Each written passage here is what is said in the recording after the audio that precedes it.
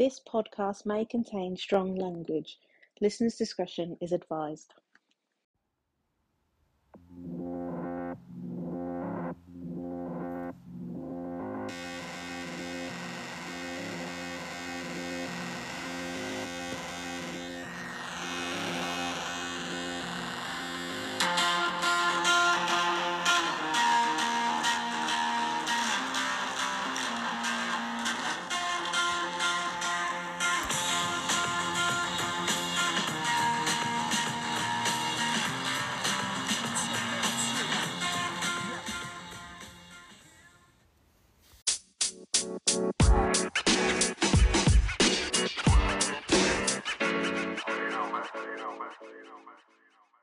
Welcome back to Northamptonshire Football Podcast, back again. Sam, Rhys, lads, you alright? Yeah, all good. Yeah, good, mate, good. Special guests tonight, Rob Usher and Alex Raspin. Lads, how are we getting on? Not too bad. Good. Always alright? Yeah, good. So, obviously, chairman and vice chairman of Rushden Diamonds. We'll jump straight in. How did you get involved in the club? How long have you been there? So back in November, I don't know how much you know about it, but the club was in a bit of turmoil, and the club, under the constitution, has to have, I think it's a minimum of 6 board members at any given time to run. It dropped below that and went to 5, so an emergency meeting was called of all the members, which was really well attended, to be fair, at Hayden Road, and a picture was painted of the state of the club that basically insinuated that people needed to step forward quickly to effectively try and save it. So at that point in time, I'd been putting off for a while going on the board. I've been asked a few times about it and just kept putting it off because I've got 3 kids and things like that. I just thought it wasn't right for me. But the way that meeting felt, I sort of left it thinking, if I don't do it now, I might not get another chance, because it appears to be that bad. So I've been doing it since then. There was an election process that took place, which I got enough votes to get on the board at that point in time, and kind of been doing it ever since. Nice. So how were you involved in the club before that then? Obviously, what was your meeting in Agel? So I was just a kind of a fan, really. I did bits and pieces, so I do a bit of graphic design just in my spare time. I also did the Rushden Running podcast with Joseph McCormack, who you had on a couple of weeks ago. But that was pretty much the extent of it, really. Other than that, I was just a fan that went to games and moaned a little bit on social media after most of them. That was it. But in terms of, I've been supporting the club since I was about 6 years old, so nice. They've kind of always been my club, if you like. Nice. Is it a similar story with yourself? Yeah, pretty similar. So, I mean, like Alex said, he's got 3 kids, and that was kind of what put him off. I've got 6 kids, that's what fucking spurred me on, to be honest. Desperate to be out the house, yeah? 100%, yeah, got this something, didn't I? I think we do a podcast. So I think just before the EGM, the emergency meeting, I was kind of supporting casually, like, on the board. I feel like Alex said, because we're like a community benefits society, everything's run by a constitution. So that constitution dictates we have to have no less than 6 and no more than 12 directors on the board. So when you drop below like a quorum, you just can't make any decisions. Like the club can't function. Obviously Burgess has been sacked, Richard Maxwell was in there, but we couldn't do anything. We couldn't change anything until we had a core amount of directors. So yeah, like Alex said, it was just kind of this, it's like a call to arms, really. People had to come forward. It was to be fair, it was the first contested election we'd had for directors in quite a few years, wasn't it? So it was well received. People really came forward, and even people who didn't come forward for the board came forward to volunteer at other services and time and things like that. So it was like a bit of a landmark moment for the club, really. It could have gone real south. Yeah. But would you suggest it's the next Phoenix version of the club, in a sense? That it might have gone in the wrong direction and now you're going forward in the right way, like you were before, when things didn't go quite so well as the original club, and now you took this club forward? Maybe, like, it was a necessary reset, for sure. And I think until that first emergency meeting was called, nobody really realised. Okay. So Was that the naivety of people on the board, or was that the naivety of the club itself, or what was the reason behind that, do you reckon? I think there was a bit of a kind of a malaise around the club at the time. Complacency around the yeah, fan base, in the sense, yeah, it's complaint. That's exactly kind of the word that I was looking for, really. In that sense, that the club has kind of just been running, and when something's just kind of going all right, and you're on the periphery or whatever, you're just leaving the people to it. I think perhaps the people on the board should have been, at that point in time, which wasn't me, should have been a bit stronger in saying, actually, we need some help, rather than just casually saying, oh, you fancy coming on the board. What they should have been saying at that point in time is, like, we really seriously need people on the board, because, and there were some people on there that have been on there kind of over 10 years, and I can't imagine myself doing this in 10 years necessarily. I think people have just run out of puff, and you can't blame them for that, but that was the situation that the club was in, but the fan base didn't really know. And then it was at that meeting, really, where it was, I don't think that the true extent of the severity of the situation that we were about to inherit was laid bare, or perhaps we wouldn't have done it. Yeah, but they did enough on the night to leave us thinking that people need to step up now. Yeah. And to be fair, I think there was about 9 people that actually went for the election at Yeah, that it was point. a Whereas contested previously election. you were just getting there were uncontested, people were just getting straight back on. Yeah. And I think, just to add to that, you know, Andy Peaks did so well at the club. He punched well above his weight for so long that it did perhaps paper over the cracks of some of the other things that maybe weren't quite right. And that's not blame on individuals, but I think Alex nails it when he says that people are just burnt out, you know, and It happens at this level of football, though, doesn't it? We were winning. Like, I didn't care. I just didn't bank and drunk Guinness and smoked and sung, you know. I didn't care because we were winning and it was good. But yeah, when that emergency meeting was called, it was pretty dire times. But fortunately, Was there a fear in the meetings that, you know, that people weren't going to actually come forward, and or was it? Did you know? Like, do you think that you would have got the support? So I think so. Like, from my perspective, I was kind of working with the board at that stage as well, and I think, I mean, there was 5 of us and me, but I wasn't a director. It was definitely a feeling that if people don't come forward now, we're done. Really. Do you think it was a case of people for so long have just thought that it was somebody else's responsibility, and that's the way that it might have happened in that meeting? That was kind of like the undertone there. Yeah, look, and I think, you know, I have to admit, I was guilty of that. I was guilty of that. I was just turn up on a Saturday afternoon, pay my money and watch football.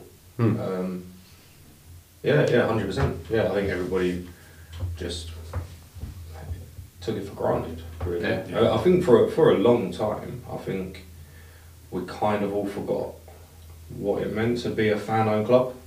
You know? Was it close to the previous situation before with the original Diamonds? Had it got that far this time, or? I would say no, because that wasn't even close to being salvageable. And also we weren't in control of it. Whereas this one was bloody close to being salvageable. We got a bit airy, didn't it? But well, as we stand here today, it has been salvaged, but also we were in control of our own destiny, if you like. And it's not just the people that stepped up on the board, it's the people around the club, because it's not the fact that we're still here today with the club is not just on the 10 or 11 or how many it is on the board. So many volunteers that had kind of lapsed or had walked away because they'd been upset with X, Y or Z or whatever, felt like they hadn't been treated properly, have all come back. And we got so many people surrounding us now. There's got to be 30, 40 people that we can just lean on with a text message to step up and help. So we didn't have that last time. We were getting third-party information from somebody who's running the club, perhaps not with the club's best interest at heart, to put it mildly, engineering a situation that they probably want, and there's nothing that we can do about that. Whereas it was completely different this time. Yeah, 100%. Yeah, and I think the other thing, the volunteers who'd walked away previously and come back is like, just fills your heart a little bit. You know what I mean? It is quality. It just shows that you guys are doing the right thing to get them back. You must be showing the opposite of complacency to them in order to get them back in. Because there must be something that draws them back in from their previous experiences of having their fingers burned. Yeah. Like, I think, you know, previous people, all we can put it down to is they did just burn out, you know. Whereas we've come in reinvigorated, you know, brought some life into it. Is it an age thing as well? Some apologies as well. But the previous people are a little bit older than yourselves? Yeah, we were talking about this the other day, weren't we? And I think... Because that's what I found personally at clubs, like chairman committees at like step 6, step 7, obviously not viable to you guys at the minute, but those levels are generally run by 65 and above. that have been there for neon years. So that is kind of the same as what we've kind of experienced week in, week out. Because we obviously have to have the directors and we have to go in the boardrooms at the various games. And I mean, we're mid-30s, both of us, so we're by we're by a distance the youngest people. But I quite like that at the moment, and I think it gives our club something a little bit different to what it might be. Well, yeah, and I think what we have noticed, and we speak about this the other day, won't we, that what we've noticed is a younger demographic of volunteer coming forward now, which is so important. So important in the future of the club. You know, I think they can relate to us as well. Like you say, someone, no offence, but stood on the terrace, singing songs, drinking Guinness and having a fag kind of thing. And a lot of the people that perhaps did it before did it from the start. So they were never able to be that kind of fan. They had to be this ultra professional person when they turned up on a match day, whereas Rob and I have had 10, 11, 12 years or whatever of being that fan that shared the frustrations of everybody else, swore at people, abused refs, and things like that. I still do. Yeah, I kind of do that as well. When you also, I think people can relate to us as kind of fans and not just board members. They might probably still see us as fans first and not those people. And obviously, at a club like Diamonds, everybody kind of knows everyone when there's sort of 300 people. I hope so. I hope that never changes. Like, I'd never want to be seen as a director more than a fan. No. So you're a fan first, aren't you? Do you think your demographics helped by other clubs that are non-league that are quite famous for being a lower demographic? Clubs like #United and Dorking Wanderers, those type of clubs where the owners are a bit younger and a bit more fan base? I hadn't really thought about that, to be honest. Because obviously they've got a big draw on socials, haven't they? Yeah, so those kind of clubs do push that demographic a bit more. We're really trying to change what we're doing on social big time, and you probably might have seen that with the Legends game and things, but I'd like to think that we totally invigorated it and there's more that we can do. Perhaps that is lending itself to a kind of younger demographic, but I hadn't necessarily thought. I haven't really considered. I mean, Alex is really good at social media. I'm not. You know, but it's definitely a close season last year. It's a close season this year. It is chalk and cheese now. Do you know what I mean? It is. We're kind of doing something right. Like, I see the numbers pop up of views or whatever, and you know they're pretty big numbers, aren't they? Do you know what I mean? A few digits in them. So yeah, I think the social media piece has been strong, and I think just being present on match day, speaking to people, just being yourself as well. Yeah. You know, I don't tailor the way I speak to anybody. You know, whether that's the chairman of Tamworth or you know the bloke I stand next to and abuse refs with. You know what I mean? You just be yourself and just be authentic and just be a fan, and hopefully that comes through. And I think, like you say, that's refreshing for other fans, like you said a minute ago, though, isn't it? To see, you know, the person who's practically running your club is stood next to you on the terrace, giving stick to the ref again. Do you know what I mean? It's refreshing to see, and it's not refreshing to see a ref getting abused, but to have that same passion as for, you know, I want my team to win, rather than like you say, other directors who sit in their office having their prawn sandwiches and all that. But don't even get it wrong. Alex loves a prawn I'll sandwich. we had one instance this evening at Ilkeston away. You're supposed to tell the team how many people to expect, which we did, and then for some reason on the day, like none of you went in, even you didn't go in for some reason. I was so they'd laid Diamonds at half time. They'd laid on this massive screen, it was massive. About 3 of us went in. What you got to do? doggy bags, that's what you got to do. All you can do is, I did my absolute best to see it off, and they still did. It's become a bit of a running joke. But yeah, no, you are right. Yeah, I think it's a different brand of like running a club, but that's what a fan-owned model should be, right? But there's a lot of those now, isn't there? The fan-owned models, and I think they really work. And it's obviously shown that the average attendance of those clubs is, I'm sure I can back up with stats, is a little bit higher than the other clubs in those leagues because the fans want it a little bit more than just your average director that's, as you rightly said, sitting in their porcelain castle. Yeah, I think we've always been quite blessed with a good fan base. I mean, it's dropped year on year and it gates, but you know, for the level we're at, we've always had a pretty good fan base. Yeah, it showed more when we sort of step 5 for sure. Have we got a similar fan base to is it the same people that was the original Diamonds team if they come over? Or is it I think I'd say like the majority are fans of the old club who've come over. You know, there's some who weren't, who've just come and got on board and got involved. That's that's one of the biggest pieces of work we've got to do is get the kids that are 6, 7, 8 years old now, get them in and get them loving the club like I did when I was 7, 8 years old. That's what really cements the future, innit? Because without a fan base, you ain't got a club. So in 20, 30 years time, and look, we need to stay a fan-owned club. There's a 7-year-old kid out there one day that'll be the chairman one day, so we have to start building that allegiance to the club and that loyalty in the local community. That's what's so important. Nice. Obviously, so looking at the club now, then obviously Chris Nunn coming in. Yeah. Was you two oversee him coming in? Or was it was the craziest thing. So we had the second emergency meeting where you announced the vote to the election, and we all assumed post, kind of officially. Then we all sat down around the table and sacked Richard Maxwell about 5 minutes later. I can't go into much about this. The first board meeting, which was immediately after. Draw it back a second before. How did he get in? Explain to me. Because Richard wasn't he a chairman or wasn't he on the board, and then Richard he Maxwell. resigned and then he was manager within 10 minutes? So he was. I wasn't obviously in the board at that point in time. I don't even know whether you weren't part of that decision making process, were you? No. It's important. It's important. Get that on record. I distance Rob from that. Obviously, it didn't go too well at the end, but yeah, I think it was a fundamentally flawed recruitment process.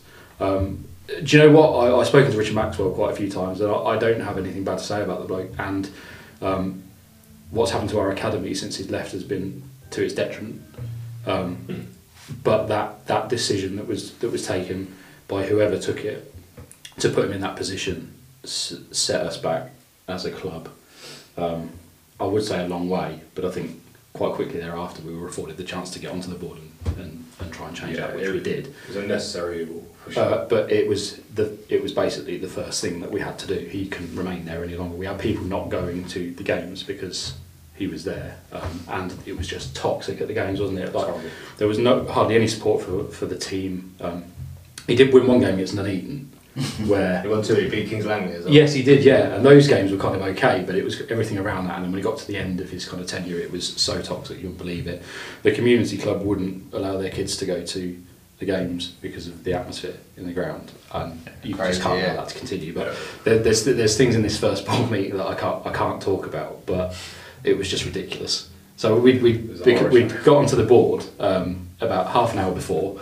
Everybody left that was in there to kind of see us sworn in, if you like, and then we just immediately sat down in Hayden Road for our first board meeting. And within about 5 minutes, my jaw was like on the table because the things that I can't talk about. But it was just There's carnage, wasn't it was absolutely carnage. We didn't even know it. Like, none of us knew each other. Yeah. So it was like you recognise faces and you see them at the games, and that's fine. But now we're all sat around the table. Right now we're going to run the club, and so this one we had no chairman.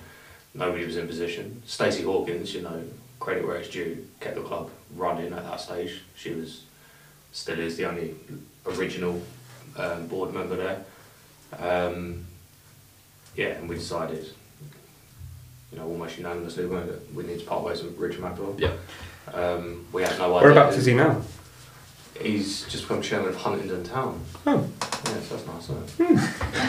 Pre-season Richard? No, maybe not.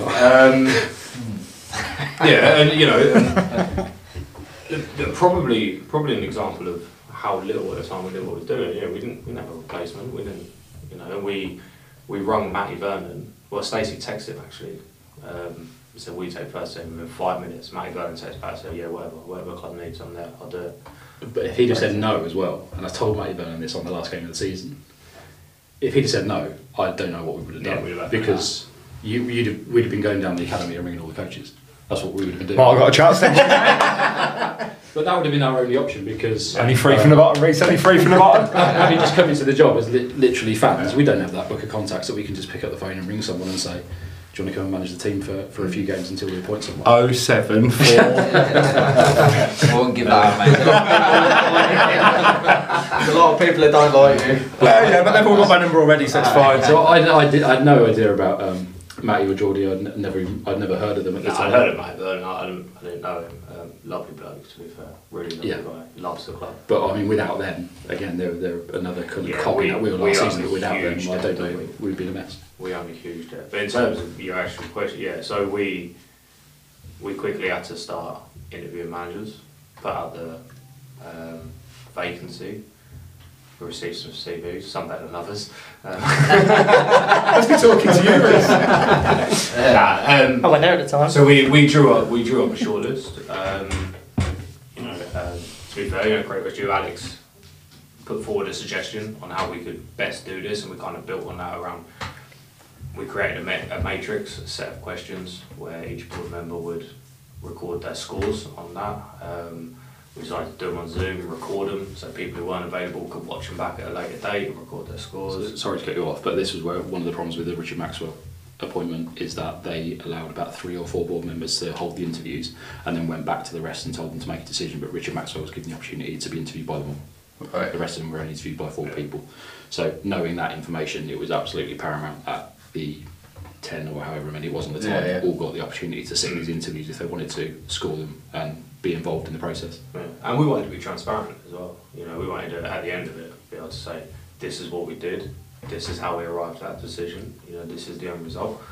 But yeah, I didn't really think about it at the time, but reflecting on that recently, as I say, we didn't. I speak to Alex nearly every day now, and in October I didn't even know, but that's what, we were thrown together to run this football club, and within 2 weeks we're interviewing managers.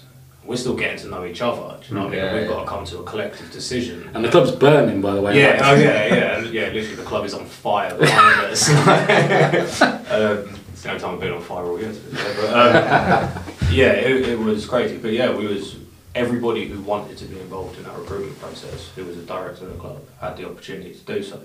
Not everybody took it, but everybody who wanted to could be. And I think it was a good way of doing it.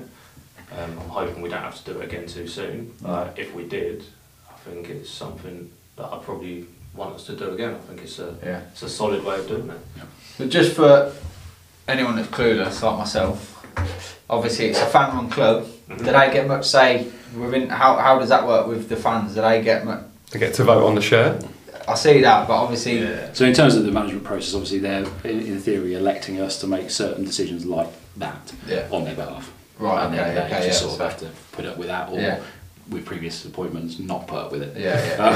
But the proof is ultimately in the pudding there, but they don't have a say on decisions like that. Did they have a say on Andy Burgess? No. Did anyone have a say on Andy I'll be honest with you, we might come on to this again a bit later. When he was appointed, I was not disappointed with it. Yeah, I bought it. Because you saw club legend and a free bit of publicity in the non-league paper. Well, right, so we had Andy Peets, and I'm not going to say a bad word about the bloke, but he was the manager of the club for 8 years, and I was of the mind at that point in time, and I think it's been proven with what he's done at Tamworth, that he probably needed a change. I think the club needed a different voice there. I think they got the wrong one. But we just needed something different, a different way of playing, a different voice on the interviews at the end of the game, and seeing some different players, because we had a bit of a revolving door with players coming and going, didn't we? So when he came in, it was something completely different, and he's got all these contacts with X, Y and Z, and he works at Man City, and he's Pep Guardiola and all this, and I'm like, okay, you think that these loan players are going to be coming from your Lutons, your Oxfords and stuff like that, decent players, they're going to really bolster us. Obviously it didn't happen like that, but we bought into it at the time, and I think most of the fan base did. I did. Now you can sit back and say, it was heart over head or whatever, but I think most people backed it at the time. Yeah. No, so obviously Chris there now then anyway, getting back onto Chris, he steadied the ship. Yeah. Did he bring many in from Kempston when he came in? Or? No one. He kind of pledged. I know that he has a really good relationship with the chairman now. He's a really good fighter, to be fair.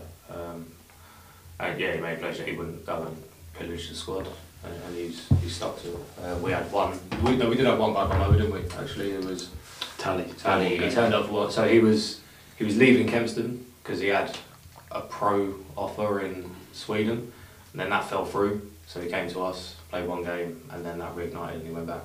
So he went to Sweden, That was it, though, wasn't it? Yeah, but he didn't take anyone from Kempston.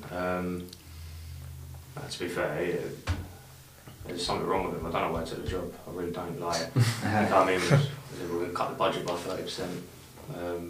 But we still need to play really well, keep the fans on board, and he's absolutely smashed it. To be fair, he's a top bloke. He's a proper top bloke. Is he? Obviously, I mean, relegation happened. I mean, that doesn't light his door, does it? Would you say there was? Absolutely 100% not. I mean, you could. I would say you could lay it on our door, because we gave him a set of circumstances that he couldn't possibly have kept the club up on, in all seriousness. But we did that because we had to, because of the situation the club was in. I would say the reason that we were at the bottom of the league was to do with the recruitment that had happened earlier on in the season last summer, which was appalling. That's what left us in the mess. But yeah, everything else that kind of happened from a financial point of view for the club would have happened if only Pete was still in charge, because it was issues with the commercial activity around the club and the loss of sponsors.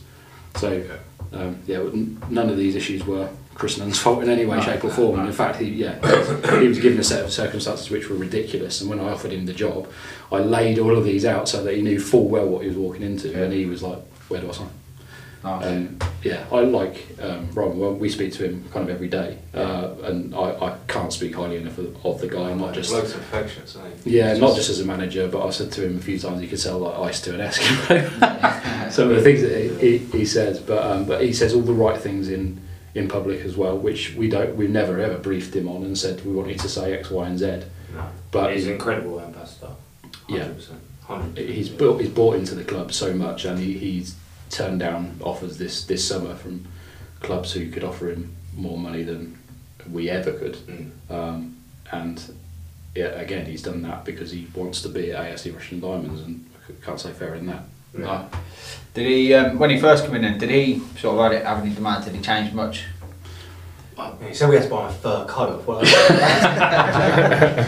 and a toupee. That's a wig he wears. No, he didn't at all, did he? Do you know what? In the interview process, would have been 5 or 6 matches? 5?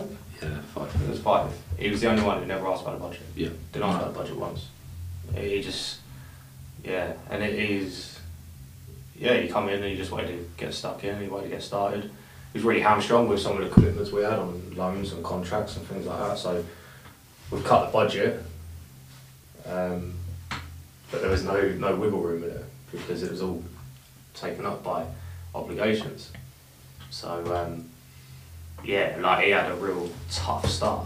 We managed to work some of them things out. Some of the loans expired, we got some of the contracts terminated and stuff, on mutual agreement. And then he just started going to work on it. And I remember he came in just before Christmas, wasn't it? And then we said, you could probably went to the end of January to get this budget where we needed to be. And he just won't stop, would he? So I sort of thought, when it dropped by 30%, I'm thinking of all these players that we've got on just stupid money. I'm thinking, just get them out the door and that will resolve that, and we'll just let the season play out. But actually, it didn't quite work like that because of some of the commitments that we had to pay in these people. And in the end, it dictated that he had to basically speak to every squad member and do something with them. It wasn't just 3 people that he got out the door. He had to speak to everybody and make a decision whether he just kept them if they weren't under contract, even if they were half decent. Or cut their money or things like that. We had a guy on a deal for, he was a midfielder on a clean sheet bonus, which is weird. No, it wasn't a clean sheet bonus. No, this is the thing, this is the kicker. That weren't weird enough. A midfielder on a clean sheet bonus that came into play if we conceded 1 or less goals. But that's not a clean sheet. Well, no, it was a 1 goal bonus. Yeah, it's a 1 goal bonus. You got a bonus if we only conceded 1. I mean, someone who played I want that guy's agent, because that is one hell of a deal. It's unbelievable, isn't it? And but he'd never faltered, did he? When we uncovered these things, and we're like, "Oh, Chris, by the way," he's just like, "Oh, okay, I'll work that out." He was just relentless. And to be fair, he got the budget to the point where we needed, and he was just like, "No, I think I'll save another 20 quid here." I was just like, "No, Chris, you probably don't need to." He's like, "No, I can, I'll do it." He's like, "I don't want goals in an honest, isn't it?" We go down. In the end, he got the budget way below the ridiculously low budget that we set him, and then we were winning football matches as well. I remember when we played Stourbridge a few games before the end of the season, absolutely played them off the park, beat them 2-0 at their place. And after the game, their managers were having a chat with Chris, and their budget was about 6 or 7 times what ours was in terms of what we fielded on the pitch that day. And their manager said to Chris, "What are your lowest paid players? What are they on?" And Chris was like, "We've got 3 or 4 on about 30 quid." And these guys had like smoke coming out their ears because we just passed them off, like played them off the park. We were good that day, weren't we? Oh, really absolutely superb, yeah. But I mean, the loan deals really helped us because we inherited loans on decent money. I mean, towards the end of the season, they would have been our highest paid players if they were still there, and we were replacing them with lads that were near enough playing for nothing, and they were excellent. Some of them were absolutely superb and will go on to have kind of decent careers. Roddy McGlinchey. Yeah. Honestly, you'll remember that name. Roddy McGlinchey come from Peterborough. Superb. Absolutely. 18, I think. Yeah. Come down on a work experience. Absolutely super. Like the boy will be. Yeah. And Joel Lanker as well from MK Dons. He was absolutely Charlie great. Waller as well. Yeah. Centre back. Superb. So good. These boys just come in at work experience and buying into the environment, buying into the club. You know, we had by a country mile the smallest budget in that league. By a country mile. We went 9 out of the last 10 games unbeaten. Yeah, man. Ridiculous. Like no right to be doing that. No right to The class end to the season. Tell us about another player coming in, Harriman. Where did that come from? I don't know, you tell me. So we've got Ryan Hughes. He's been with us. He must be our longest serving player now. I mean, we've only got about 2 left that have been there every year. But he was with Cobblers before he came to us. So be going back kind of 3 or 4 years now. Obviously, still kept in touch with Harriman, who lives in Wellingborough. And I think he just got cold feet, didn't he? He basically dipped out of the game got released by the Cobblers at the back end of the season before last. Yeah. And just got cold feet, not playing, and said. Did he not play anyway? In the other game. So he went to Bedford for pre-season, but didn't. He started the season with Bedford. Did he? Yeah. But he didn't. He's What, Town or Rail? Town. Yeah. Played 1 or 2 games for them, and then spoke to Hughesy and said, "Do you think they'd be interested in me?" And Chris, when he heard that, he's like, "Yeah." He didn't really know much about. I think he'd be open about this. Didn't know much about Michael Harriman at the point in time. But you just got to look at the CV. And when you look, all of our lads were young, really young lads at that point in time. We'd been crying out for someone like that all season. But as soon as he came into the team, it was like he just gave everybody a lift, didn't he? Yeah. And we never replaced that experience. We had Bullet and Collard last season. They centre back. You know, we've just got 1 step 2. You know, just leaders. We didn't have any of that. And that's not to say, you know, there's some really good lads in there. There's some really good lads, but lack of experience, didn't we? Yeah. I mean, Michael Harriman, like, well, that's yeah, massive. That's a wind up. Like, yeah. I probably didn't really believe it until I see him actually on a match day with a shirt on. Like, But it was when he came into the starting lineup that things started changing. It was like he gave everybody a round, like, because he was playing centre back in the middle. He's only about 5'8", 5'9" probably, and he was playing in the middle of a back 3. He just could read the game. He was just a step ahead of absolutely everybody else. He's right back normally, but he was just playing with centre back because we needed someone there. And he was almost running the game from centre back, and it was like he was giving everybody else an extra yard. And the fact that we've been able to keep him next season, despite the fact we've gone down, is absolutely massive.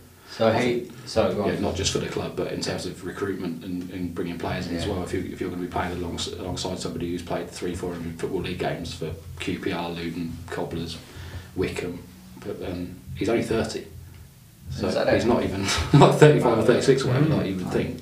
So to be able to come in and play alongside someone like that and have them coaching now, we can offer kind of that level of coaching and experience within the playing team that perhaps where we're never going to be able to compete with budget with the likes of, let's say, Corby or Harbour or whatever, we can offer that. That's what I was going to say then about his coaching role. Is that sort of Chris is doing? Yeah. Keeping him in the club and sort of moving him into that coaching role. Yeah, Chris spoke to him, didn't he? And I mean, like he come in and I guess he was to a kind of degree doing that through 90 minutes anyway. You know, he was sort of coaching the lads through the game. And yeah, Chris just spoke to us about it, said that's what he wants to do, and okay, yeah, do it. Obviously do that. But it's, you know, you've got to say it is testament to Chris, it's testament to what he's building and the environment, you know, that he's building around the club. But something that Michael Harriman will have offers a step 3 without a doubt. But he wants to stay with us, you know, so Yeah, it's crazy. It's absolutely crazy. Wasn't Yeah. Is obviously relegation? Will they the budget you mentioned there? Is that gonna come down again, or will that you sort of keeping that where it is? Yeah, we're in minus now. We're charging them to play. We've done so well last year. Giving me It's about what it is, what it was at the end of the season, Yeah. which Chris was working well below. Yeah. So I'm not expecting us to necessarily go ripping trees up, to be honest, next season, and we haven't put that sort of pressure on Chris. But given what he achieved at the back end of last season, I think he's shown that he can work with that.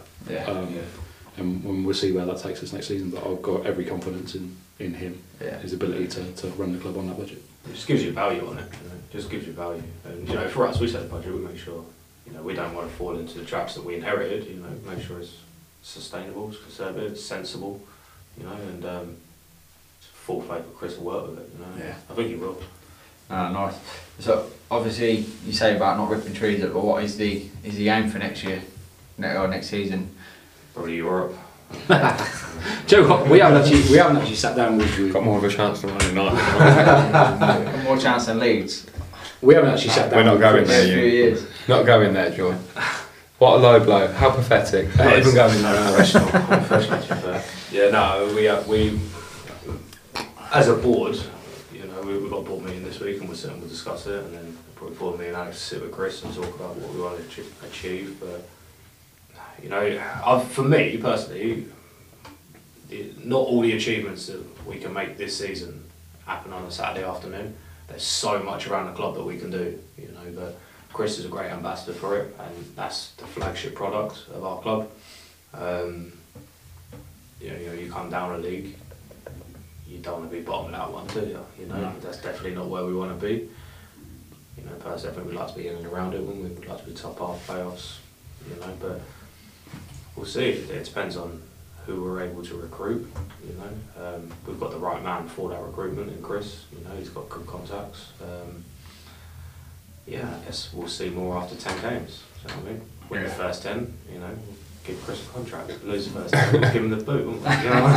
So, a Diamond super fan that I know expects you to go straight back up. Oh, really? Yeah, his name is Jordan Ogden. He's a deaf lad with the ginger hair. He's top lad. He's saying straight back up. So just 10-year fan expectation there, gents. Yeah. Jordan's top lad, to be fair, really, really good. Very good goalkeeper as well. Is he? Yeah. Bet he'll never tell you that. He'll keep it really quiet. Really good goalkeeper. I didn't know that. Mm. Jordan's. Have a chat with him about his footballing career. I remember him in Park when he was well young, wasn't he? Yeah, I do. He's been a volunteer for us He's been a volunteer for years and years. Yeah. Well, his family come, don't they? Yeah, he's superb. Top lad. Top lad. We'll let Chris manage those expectations. Yeah, Chris can have a word with him. But yeah, no, I don't get it wrong. As I say, fan first. You know, of course I want us to run the league. I want us to get 100 points. Do you know what I mean? Of course I do. Like, I want us to win every week. But you've got to be realistic, ain't you? You know, there was times between November and today that we didn't even think we'd be on a pitch next year. So, yeah, just to go out there. Yeah. That'd do. Obviously finished in great form. How much are you looking forward to next season? I mean, can't wait.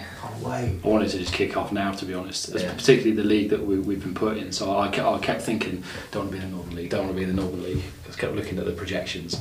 And then when the league actually came out, and you've got sort of 7 or 8 teams that have just come up for step 5 that we've never played before.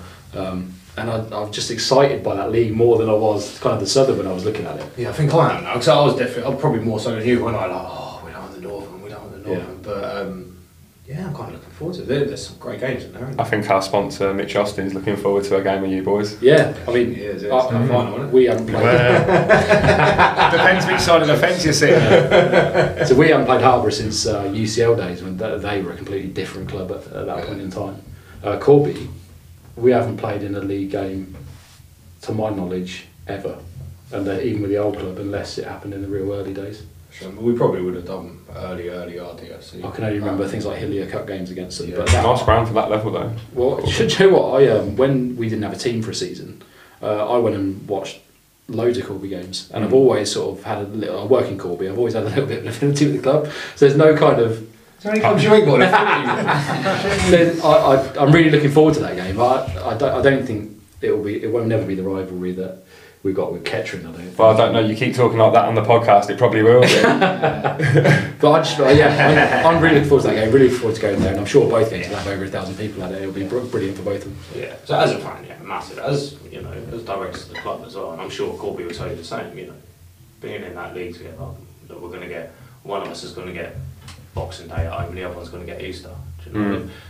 Look, I hope we get Easter, right? We go into the end of the season, the weather's nice, and we're both going for the title, playoffs, whatever. Do you know what I mean? It's massive, isn't it? And I'm sure those type of games we'll definitely be getting to a couple of them, Jordan and Rhys, won't we, to be fair? Yeah, well, yeah, I hope we do. Like, that's what we're about, bringing the local community in, and that's what's huge. But yeah, it'll be a good league. You know, rugby as well, that's going to be nice. And there's some good teams in that league as well, isn't there? I'm looking at the location of all the teams, I think someone said there's, I think it's half an hour drive is like the max, basically. Everything's close. 2,112 miles round trip. Is all it? season, yeah. Done all grounds already. That's not anything really, is it? Yeah. No, not really.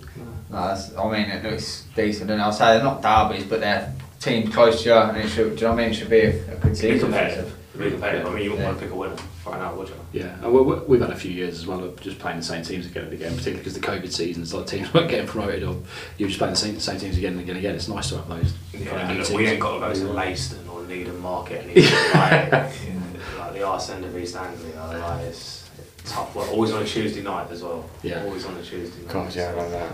Yeah, tough places to go. But yeah, no, I'm buzzing. Like I think we're all the same, aren't we? You know.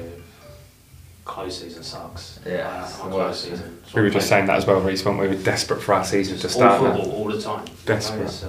It's crazy. It is crazy. I can't wait.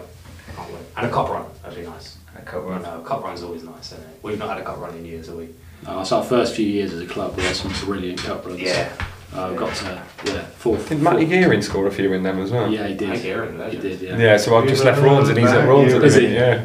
He was class for us. Tell you where he is on the 30th of July. We'll get to that at the end, shall we? Well, he's fit the Legends bill because between me, you, and the podcast, his legs are gone now. You should see some of the others turning out, mate. So looking at Diamonds then, obviously away from the first team, the U section, you got obviously your lads there and the 19s, is it the 23s are up, the Hawthorns there with a second year running, that's a big achievement, isn't it?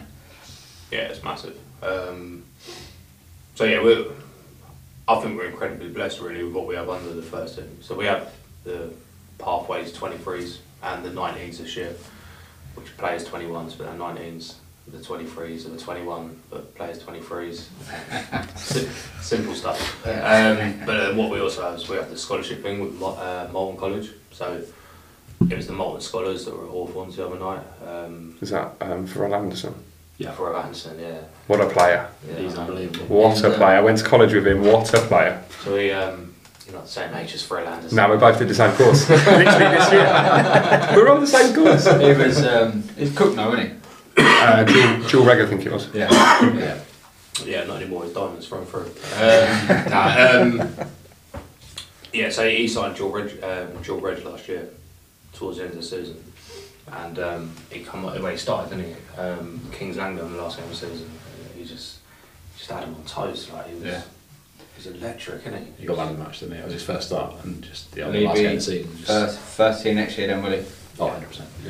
Yeah. No doubt about that. 100%. But yeah, the scholarship is massive. Like, you guys will all know Malton College, the facilities they got up there. I was blown away when I first went up there and see it. So like massive testament to what they do up there to get to that final 2 years in a row. Wasn't it against Stephen Gerrard Academy last year? Yeah, the Stephen Gerrard Academy and Chesterfield this year. So unfortunately we lost both of them, but get to the national final 2 years in a row. They're moving, mad, isn't it? It shows what they're doing. We really were quite reliant on that scholarship programme towards the back end of the season. We had Louis Pinto, Lite, who was in the squad for most of the season. He's really good. Mitch White as well. He did half the season with us. Was really good. Goffey, who was at Cookno, came in and had a few games for us. I think he'll be in and around it again next year. And then Pharrell obviously came in at the back end, but because of what we had to do to the budget, we had to be bringing these lads in on very little, and they were all without kind of But they all stepped up to the plate basically. But they didn't look out of place. None of them looked out of place at all. And then on the other side, within the Rushden Diamonds pathway as well, we've seen Fraser Gordon come in this year, who's been really, really good. Bit of a breakthrough season for him. Really. He got runner-up in the Player of the Year. Yeah. He'd come through the academy, broke in through Maxwell, to be fair, wasn't it? Yeah. He's been brilliant. In the past, we've seen Will Jones, Paddy Casey come through that way as well. Will Glennon come through the pathway. Obviously took a different route round, played some football at Bugbrook, and then come back in. I mean, Will Glennon coming has been super class in many different roles. Oh man, he's sensational, isn't he? So and I think that has to be our ethos. That has to be what we do. We have to be promoting young, local, hungry talent who want to come and play on, the best platform we can give them. Right now, that's Step 4. It has the knock-on effect lower down because the lads at the under-9s look up to the younger boys because they see the fact that they're not too far away age-wise compared to them, and they're looking at that, seeing a player that they might not know but see as a first-team player is really good for them. 100%. Yeah, I spoke about it earlier, and it's all about at a young age building that allegiance, that loyalty to the badge. I think we have the academy, starting at pre-academy age. We also have a massive community club that wear the badge as well. And it's all about how much can we get our badge out there in the community, and how much can we be present, and how much can we get people to love the club like we love the club, and then how do we get that to bleed into match days, and that's something I think we've done really, really well this year. So Alex said earlier, at the point we assumed post, the chairman of the community club would not allow his community teams to come to matches. It was that toxic. Now we have every Saturday 3 o'clock home game. We have them out there as mascots, and again, massive credit to Chris. He's just run with it, and he meets all the parents, he meets all the kids, he sends all the players out to warm up. He takes all the parents and the kids into the changing room, shows them some set plays and stuff. Then he goes out, does a warm up with the kids on the pitch. It's just it's just bringing them people in, and what we're starting to see, or what we started to see towards the end of last season is, they all come when it's their mascot day, of course they do. And they come out as mascots with the players and stuff. But now what we're seeing is they're coming back on other games, and we just got to keep building on that. And the academy as well. We want to see them players joining at 7 years old in the pre-academy and coming all the way through. They hit 16. They either stay in the academy or they go to Malton, but they keep wearing that badge. If you start at 7 and you end up at 19, and you've worn that badge the whole time, there's not a chance in hell that you haven't fallen in love with it a little bit. And that's what safeguards the future of Rushden Diamonds. So, the knock-on as well is that local players have local families, and then the families come as well, and you kind of create, to an extent, what I loved about the old Rushden Diamonds when I was a kid. That it had a community feel to it, and it was a nice place to be. So yeah, that's the Diamonds. On the way back. Do you get, obviously talk about players like Pharrell Anderson and these scholars, do you get to see them much? Do you go and watch them play much, or? I'll be honest, not as much as I haven't done as much as I should. No. Haven't done so far as much as I will do. We hosted the Academy Day a couple of weeks ago at Hayden Road. I was blown away by it, to be fair. Honestly, that's the first time I got to see successive age groups at the Academy, and it works. It works, man. They play good football.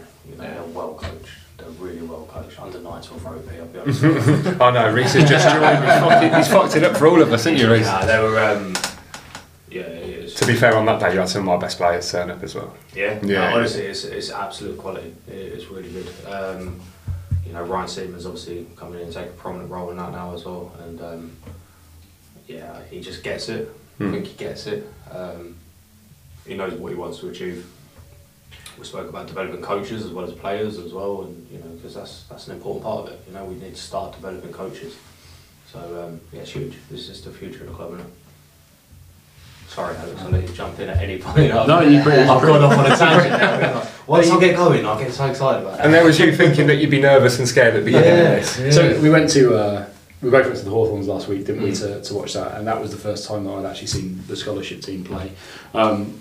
Obviously, I think most normal fans of the club are not really interested in what happens below. So coming into the board, I really had no idea. I mean, what I knew about the academy and Moulton and the community and all of that, you could write it on the back of a postage stamp. I didn't have a clue, so I've had to try and learn it. I went to a couple of the academy under 23 games, the combination Prem games towards the back end of last season, and that's something that I want to do more. That we have a board presence at those games, and we work with the manager of that team to try and improve it, and ultimately to generate more players coming through that pathway. Did you see Aaron Addy play on that side? Possibly. Yeah. I'm not sure the names of some of the players that were playing in the game. But Right back. Right back, yeah, did so, yeah, he's actually a bit of a player. Had a Lucy or something. No, it's Aaron Addy. He was at Rawns and okay. he came back to Rushden, I think. Yeah. Yeah, I know. Good player. Got plats. Yeah, good player. Oh, I think I think he did play. Sticks his ass out a lot trying to stop the opponent getting. I don't remember that. But yeah. Sticks his hands out and his ass out. Just But yeah, it's the future of the club, and it's the way that we're having to go at the moment. And I'm actually really proud of the fact that we had a lot of lads that have come through the various programmes in our first team at the end of last season, and to be honest, that hasn't happened really over the last few years. For I think the other thing to say is, there's an element of it. It was a necessity. It was a necessity to have these lads in there, but by the end of the season, they were all there on merit, weren't they? Yeah. They were all there on merit. All them boys from the scholarship and the academy who've played a part. Yeah, they've done well. They've worn the shirt really, really well. And, testament is they'll be involved next season. Yeah. So it's important. It's important. That has to be our DNA. That has to be our ethos. No, nice. What was this? Sorry, what was the score? Obviously, I know they lost the final there, but it was 1-0. 1-0, yeah. To be fair, it was really tight. They just they had a couple of strikers were decent, weren't they? Their front three were really good, weren't they? And they were solid at the back. They really limited us. Pharrell was actually on the bench. Was he? And he came on with about 30 minutes to go. And there was one or two occasions where he just ran past defenders like they weren't even there. But he didn't see enough of the ball, did he? Really, I would say over the time that he was on the pitch to affect the game enough. And who was your goalkeeper on the day? I don't know what his name was, but he made an unbelievable. Was it Nixon? No. So it wasn't Charlie Nixon. No, I don't know who it was. Absolute worldy save. He pulled out in the first half, did it? Unbelievable. Yeah. No, it's a bright future. There's a lot of boys who go on and do well.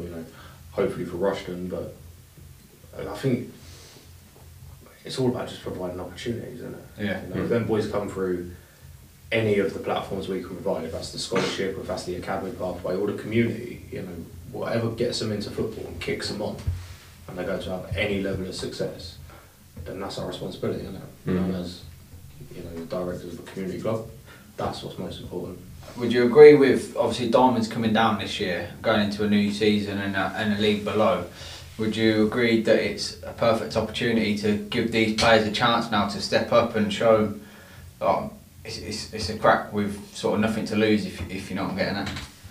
Yeah, and I think given what I said earlier about the budget and where it has to be this season, I think it's imperative that we have to use these players really, and you never know if they're going to be good enough until they're given the opportunity to do it, and ultimately some won't be, but others, like some of the lads that we saw at the back end of last season, just run with it, and it probably takes them 6-7 games to get up to speed with the level. I think we probably saw that with Mitch. I would say last season he really got into his stride towards the end. Yeah, probably the last 5-6 games. Yeah, he was absolutely brilliant. Even some of the others had kind of slowish starts, but kind of grew into it. But I think it's the way that we have to go, really. Yeah. I think it's like them boys that were involved last year that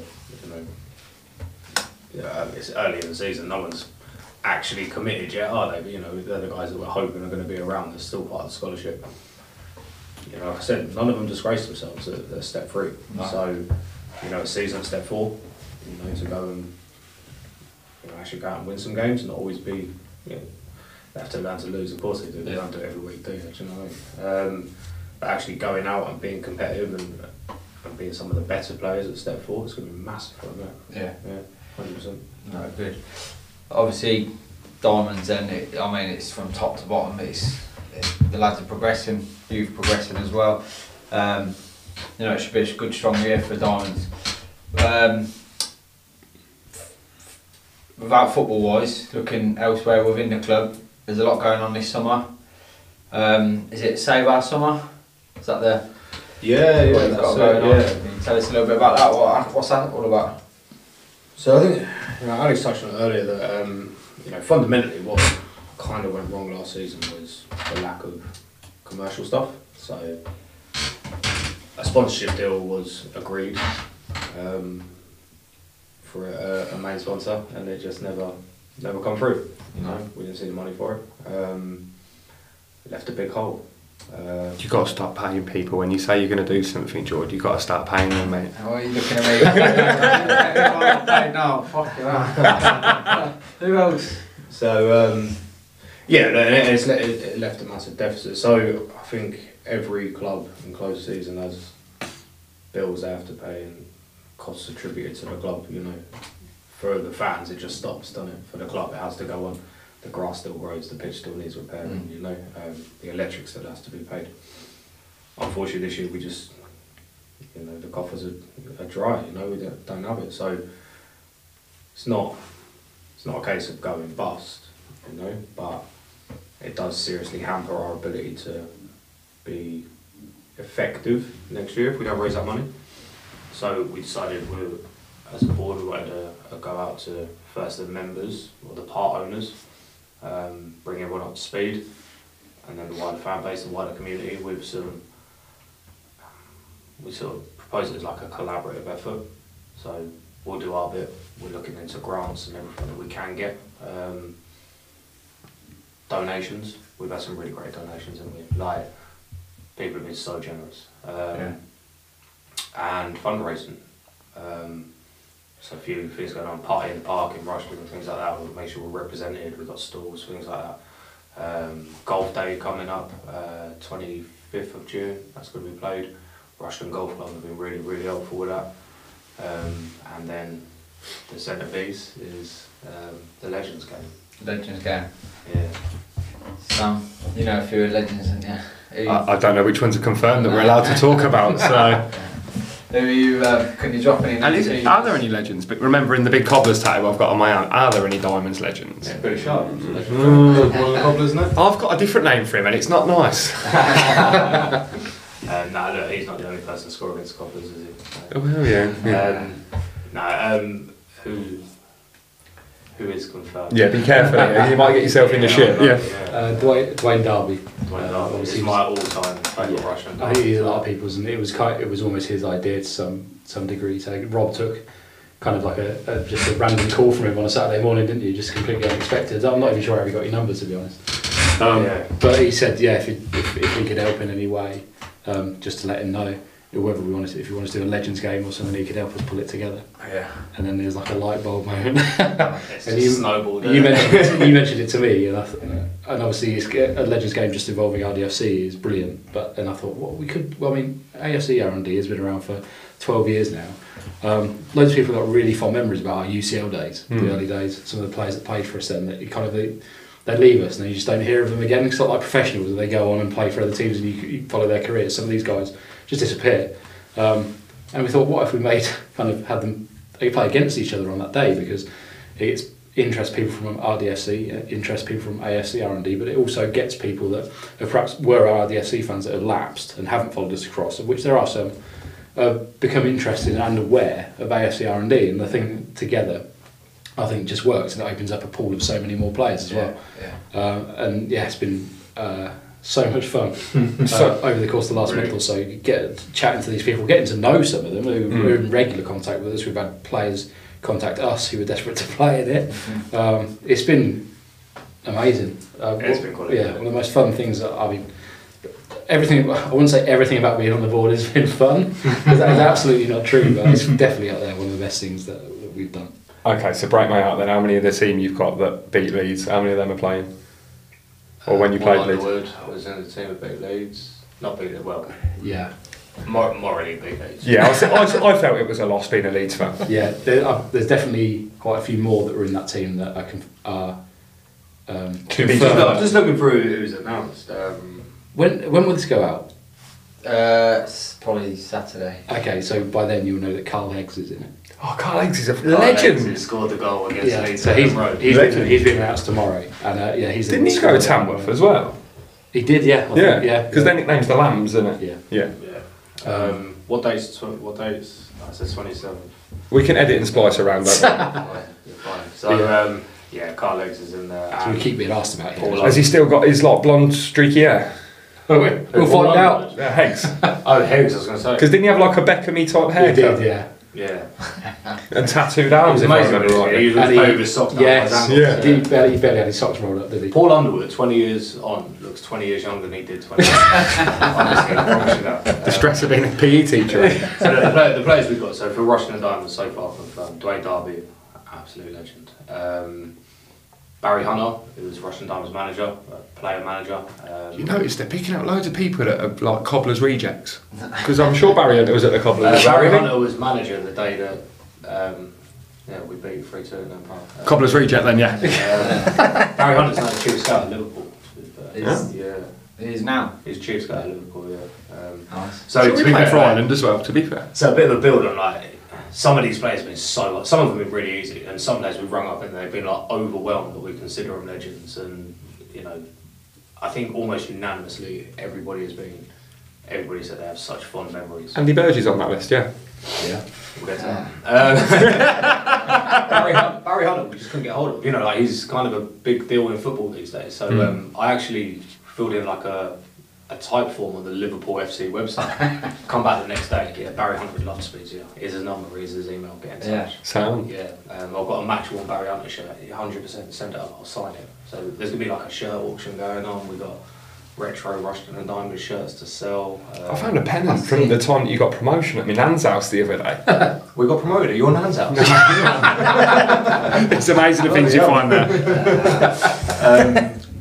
Curtis Sardo, Simeon Jackson, obviously went on to play Premier League football. Yeah. Canadian international, him. Yeah. He's had the biggest reaction on the socials, hasn't he, so Yeah. far? He's had the most likes. Do you reckon before he was a Canadian international he'd never been to Canada? What do you reckon? Potentially. He wasn't born there, you know. Let's find out. Let's check his Wikipedia. You can ask him on the day. I will. Get one. That's only if we get free tickets though. Yeah? It's a charity dude. And on a charity case.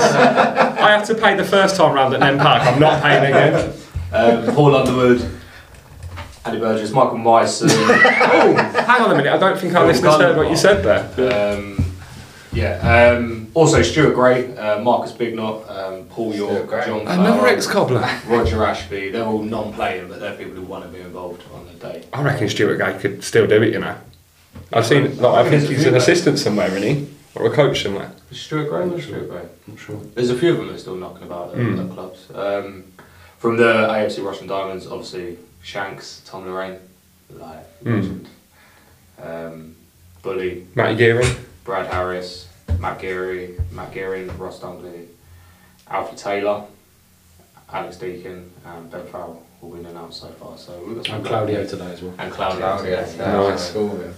And so obviously. Hey, were you better than him? I bet I was, yeah. So that's Claudio and that's I what's didn't like him. the other one that you reckon you're better of? Noel Duffy. As well? Duffy. Noel Duffy, yeah. You reckon you're better than him as well, yeah. So. Yeah, so the Legends Day should be, and it's definitely like the centrepiece of our Save Our Summer. We've got some great ideas to do. I think we've got 64 people to announce over the course of the summer. When is the Nearly Legends as many game? as we got on trial. So 30th of July at Hayden 30th of Road, 2 p.m. kick-off, gates from 12. Again, there's so many people that are so excited about this. But obviously our match days rely on volunteers, and this charity game will be no different. There's an army of volunteers that are running club shop and the tea bar and the turnstiles and all that. So I would say to people who are coming, get your tickets. They're on Ticket Source. Follow Twitter, Facebook. There's the links there. We'll share that out as well. Yeah, please do. We're hoping to sell out. I think we will. Kettering got quite a few. I think we'll do better than them.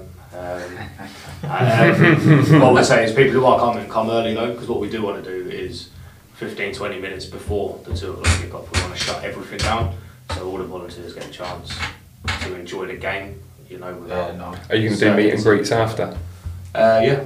Because I think that would be well popular with your fans. Yeah, all the I'm players hoping really that we'll well. get a lot of them in the bar after the game. You know, like, similar to a Comic-Con type scenario. So they're Yeah. like at a table and you get to walk to your favourite legend. I don't think we'll have any trouble getting them in the bar. I mean, getting them out could be a struggle. Yeah. Yeah, and then later on, Isn't that right, George? Come and meet your You legend struggle with at that, 2 don't you? a.m. later on we're hoping to have a quiz night as well, incorporating questions of AFC Rushden Diamonds and Rushden Diamonds as well. Lots of Doc Martin questions in there, yeah? Loads of Doc Martin Yeah. questions. Yeah, it should be a cracking day. You know, end of July should be, you know, a nice day, nice Yeah, good nice. weather. So yeah, like anybody who hasn't got a ticket yet, do get a ticket. Given what happened to the club this season, we are in a really unique situation of having to make a profit this year as a football club, which has only happened once since 2014, and that was the COVID year where we didn't have any players to pay.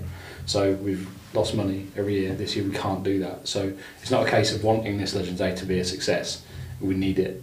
We need to sell this ground out, and we're doing everything that we can in terms of the people that we get involved to hopefully do that. But then there's a responsibility on us as well around that to make it a kind of an unforgettable day for other reasons. And Have you thought about like a behind the scenes of the day? yeah, So we've got some filmmakers on board too. Yeah. So there'll be kind of a DVD or a Nice. digital download of the day. We're incredibly lucky to have Joseph McCormack, who you guys know as well. So he'll be commentating on the day on Radio Diamonds. We'll also have the video footage. So yeah, there'll be a. I don't think anybody actually has DVDs anymore, but there'll be DVDs or digital. Netflix not been involved yet, no? Amazon Prime. Nah, not yet. No, but we're. Obviously, gents, though, if you need any help from us guys, from any kind of situation, then I'm sure we're more than happy to help whenever we can. Yeah, nice one. Really appreciate Like I that. say, we'll be over there anyway, so I mean, if we can bring a camera and we'll get some footage as well. Yeah. Or if you need us to volunteer doing anything, we're more than happy to help out as well. Yeah, 100%. Good That's stuff. great. Yeah, no, thank you. It's going to be. Yeah, it's going to be awesome. Like, I'm ridiculously excited. Like, but I'm also incredibly anxious because it's such a. What if they don't turn up? well, it could happen. No, I wasn't even thinking of that. No, I've thought about that. Oh, mate. Yeah, no, it's. To be fair, what we are doing before we announce everyone, we're texting Double them checking. or we're emailing them and saying we're about to announce you. Is that So we've had right? one. We've had one was going to be this week. I won't name them, but you know, they're like, yeah, whatever, mate. Yeah, 100% I'm there. And then, we're going to announce you like next week. Yeah. Oh, yeah, I can't make it. Oh, mate. I think he's the only one of these so far. He's the only one. Yeah. Yeah, he's the only one. Put a bit of shame on him. You're the only one. I'll tell you afterwards. But yeah, if you knew who it was, I'm not going to say. Yeah. Yeah. No. So yeah, obviously anxious because you know at the end of the day we still have responsibility for like the safety of people as well. So there's a huge piece of work that goes on around this and making sure we've got the right stewards and the first aiders. And it's the middle of summer. We've had 40 degrees in July the last couple of years. So that whole piece of making that safe thing as well. That. Now you've got a load of old men running around. Well, I think I actually looked at this. Yes, we did assess. We assessed whether we needed kind of St John's ambulance and that sort of thing. There made a decision that we did need some sort of representation because we've got some guys that are playing that are in their late 50s. I think the oldest one was about 58. But there's some of them that are way older than you think because they're still like younger in my head. But yeah, there's. Basically, we need St John's ambulance. I reckon you need that for the goalkeeper that you've not announced yet. That's the particular person that will need that ambulance because I'm sure he was a naughty boy when he was playing and got a bit of a ban for a bit. Anyway. Yeah, I don't know anything about anything that you're saying. It's a. We're hoping it's going to be a huge event. And people are going to, hopefully people embrace it, come along, enjoy it, just come and you know what, people who might remember the old club, not necessarily fans, people in the local area, just come down and see what we do. We're really proud of our club. Just come down, enjoy the day, see what we're about, and have some fun. I won't lie as well, it's been strategically positioned to be about a week before our season starts. Yeah. So if we can get 1,500 or however many Hayden Road holds in the ground a week before kick-off, familiar with our club, having a cracking day at Hayden Road, and we've got a league game 7 days later or whatever, surely that's going to put a few on the game. And hopefully get people interested. So. And ticket source, they're all available on ticket source. And that link will be in the socials that we put out for the podcast as well. £10 adult, £2 kids. So yeah, hopefully we make it fun for bring the family. You're getting for £2, mate. Hey. So shady, It's gonna be great. Look forward to it. No, good. No, look forward to it. We'll be there definitely. Obviously, with AFC being involved, you two lads not going to pull your boots on, are they? I've got 2 left feet, mate. Lucky that I'm left-footed, so it's alright. It's not advisable. I can still manage a bit of 5-a-side, but 11-a-side is long behind me. Nah, definitely not. Nobody will want to see that anyway. Nobody's paying for that. I'm just going to be fanboying all day long. You can't follow him around the pitch. Yes, I can. No. Chairman, I'll do exactly as I should. It's my club. Do you know what? Honestly, I don't think I've ever pulled rank as chairman, but on that day I might walk out. Mate, I know many clubs where chairmen have, believe me. Yeah. The speech, it's my money, is generally the one, so it's nice that you're a fan-owned club, so you don't have that. No, this is the synergy between myself and Rushden Diamonds is that we're both skin. So. You're on the right podcast. That's we'd have much better guests. It's going to be fantastic. Can't wait. No, good. Obviously, is there much else going on there? I see it's Project Reset. Is that just about building the club back up, basically, is it? It's kind of a mindset thing, isn't it? Really, kind of given what we said earlier about what we inherited, and it was a reset, literally from top to bottom, with the playing staff on the board, absolutely everything. It was a reset, and everything that we're kind of doing at the moment is kind of that reset mentality in the back of our mind, and try and change perceptions that had perhaps become quite negative only 6 or 7 months ago. But yeah, it's kind of a mindset really, and just a little phrase that encapsulates that. Yeah. I think it's just about going back to, I think we spoke about at the beginning, like, we're a fan-owned club. That's like a really privileged position. It comes with like a whole wheelbarrow of issues alongside it, right? But actually, fundamentally, we're owned by our fans. You're all custodians rather than just one person. Oh, 100%. I think I've probably on record saying it a few times, we're all the chairman. Like, we're all the chairman, every single one of us. So it's them kind of little things about, we vote, we put it out to the membership, and we voted through like a rebrand on the membership. So actually we want to go back to, branding that as a part ownership. And what does that mean? So one thing that we saw was the memberships have dwindled year on year, okay?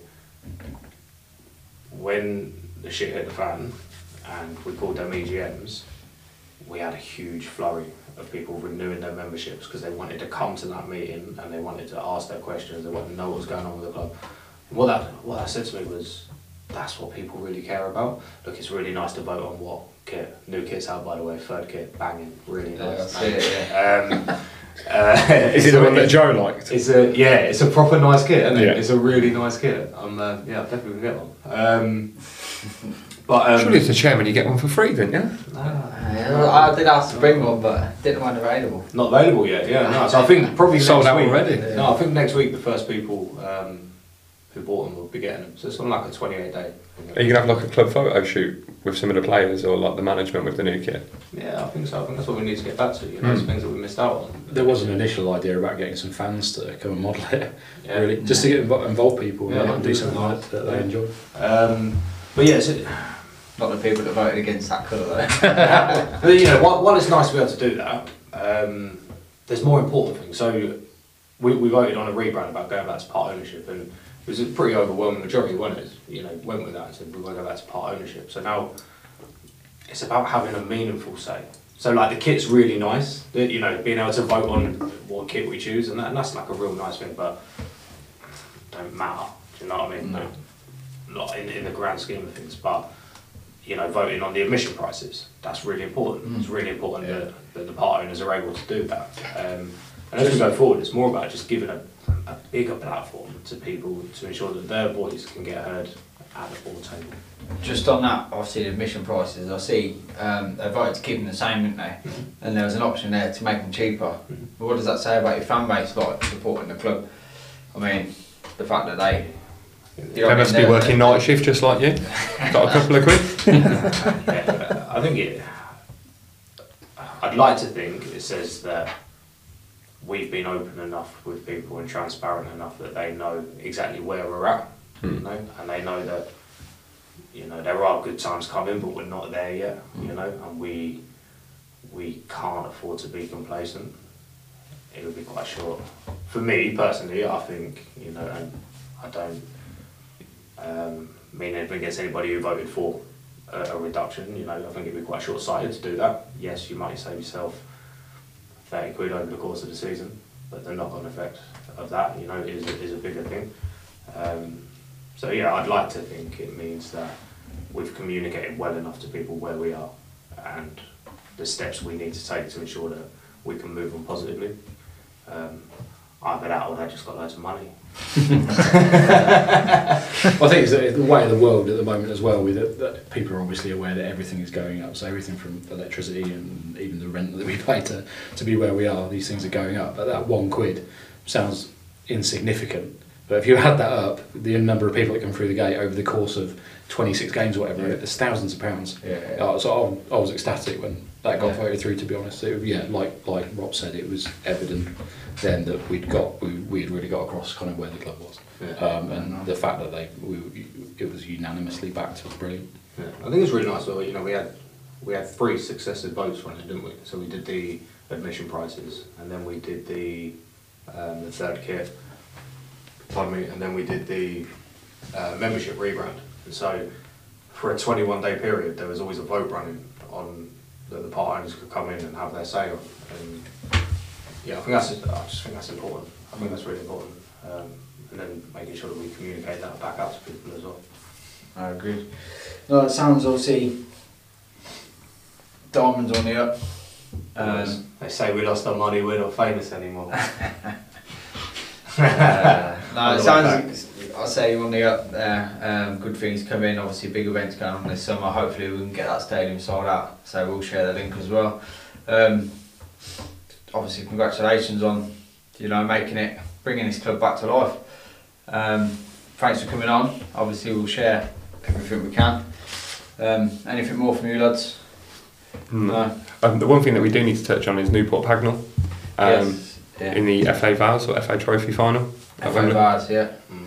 2 years on the bounce, so massive achievement. Obviously, the result this time didn't go for them. And unfortunately, on that one, I think the gaffer and the assistant have left as well. They have, yeah. So, no, but I'll say they leave with their heads held high, don't they? Walking out 2 FA Vals finals on the bounce. Certainly a dream to coach at Wembley for the majority of coaches, I would imagine. Yeah, and 2 years on the spin as well, even better. So, no, congratulations to them, and I'm sure they'll go on to big things anyway, no matter where they go. So, anything, Rhys?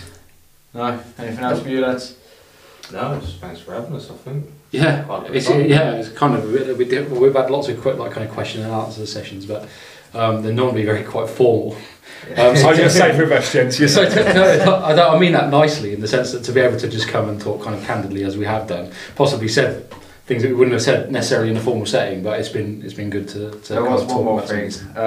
How did you get so good at making a logo? It become a bit of a running joke, doesn't it? So we created a Save Our Summer logo, and I don't really know. I kept making reference to it. I don't want to play it down, but it's our logo, the club logo. We've Save Our Summer around it with some sky on the background. Yeah, I mean, like the wording does, and it comes out of the sun a little bit. The sun just catches it perfect. Yeah. Canva must have took a beating that day. It was Canva. It was paint, wasn't it? And a free trial, didn't I?